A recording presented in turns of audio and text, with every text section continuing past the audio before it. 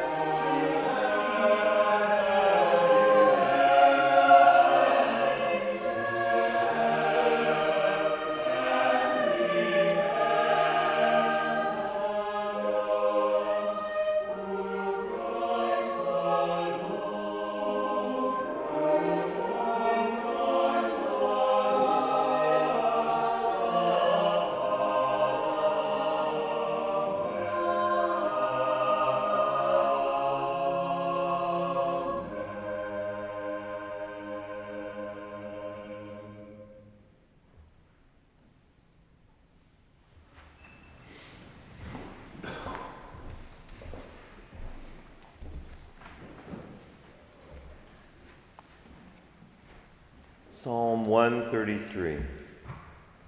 How very good and pleasant it is when kindred live together in unity.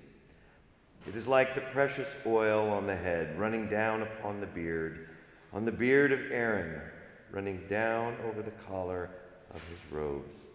It is like the dew of Hermon, which falls on the mountains of Zion, for there the Lord ordained his blessing, life forevermore. At this point in my life, having pastored a church in South Boston for over 27 years and raised 3 children who are now launching into young adulthood, and having been married to a wonderful woman in an incredible marriage that actually just ended a year ago when she died of cancer, something I believe more strongly than ever is that we need each other. We need people. We need community. In my language, in my world, we need church. How good and pleasant, and if I can add to the Psalter, how amazing it is when people live and dwell together. Evidently, there's some scientific research that's coming to the same conclusion. I keep getting impressed by the reports I hear of studies that show in one way or another that we live longer, we live healthier, we are less likely to certain diseases when we're not alone. In fact, the findings have been striking enough that the government of Great Britain has recently added a new position to their cabinet, the Minister of Loneliness, tending to such things. I'm a person who loves stories, so let me share with you a story from my church.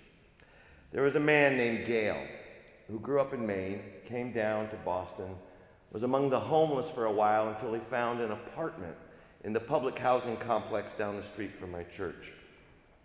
Church became very important to Gail, who otherwise lived alone. In fact, he was one of those folks that you would see every Sunday. His pew was two pews in from the back.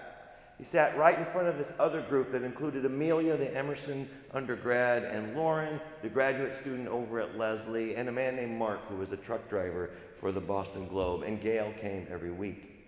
But a couple of years ago, Gail got sick, again, cancer. And it got to the point where he had to spend all the time in the hospital. Now, he drove his nurses crazy because he kept saying, I need to get out to go to church. But that really wasn't possible. The nurses let me know, so I told my congregation, folks, if you can, go visit Gail over at Boston Medical. He misses us. And Mark, the truck driver from the Boston Globe, took this to heart and visited him. And then he texted me after his visit and said, Pastor Burns, I visited Gail like you asked us to. For some reason, he wanted to hear me sing. So I sang the only song I knew, Jesus Loves Me. And then he sent another text saying, if the cancer doesn't kill him, my singing will. And sure enough, Mark wasn't the strongest singer. And he and I wondered about this later. Why did Gail want him to sing? We actually have a lot of really good singers in our church, many of whom had visited Gail. Soloists, etc., etc.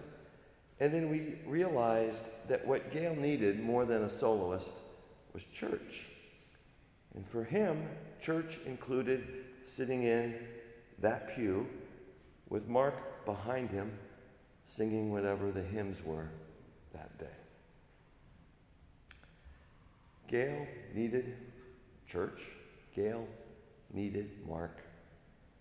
Mark needed Gail. I have needed them both. And we need each other. Thanks be to God. Please join me in the spirit of prayer. Gracious God, thank you for this world we call home.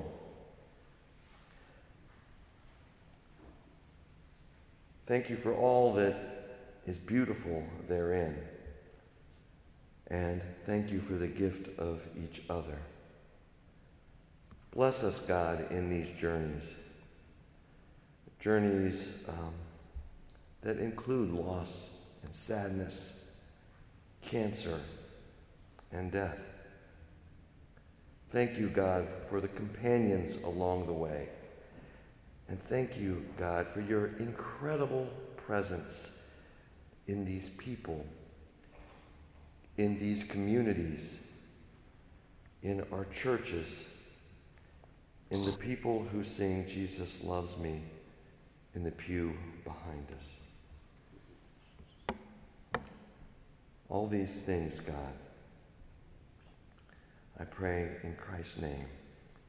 And now join with my brothers and sisters here in saying the prayer that he taught us. Our Father, who art in heaven, hallowed be thy name. Thy kingdom come, thy will be done, on earth as it is in heaven. Give us this day our daily bread, and forgive us our trespasses, as we forgive those who trespass against us. And lead us not into temptation, but deliver us from evil. For thine is the kingdom and the power and the glory forever and ever. Amen.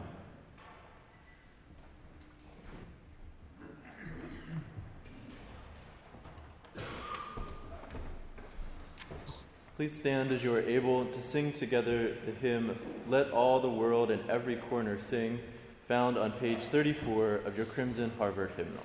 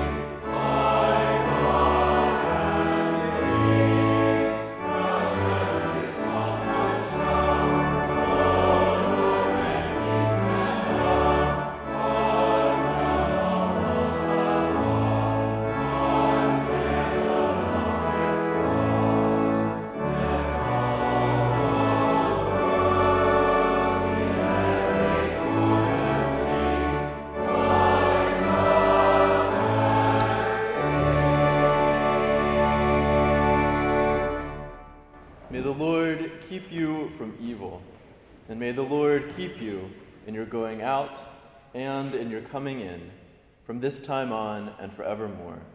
Amen. Amen.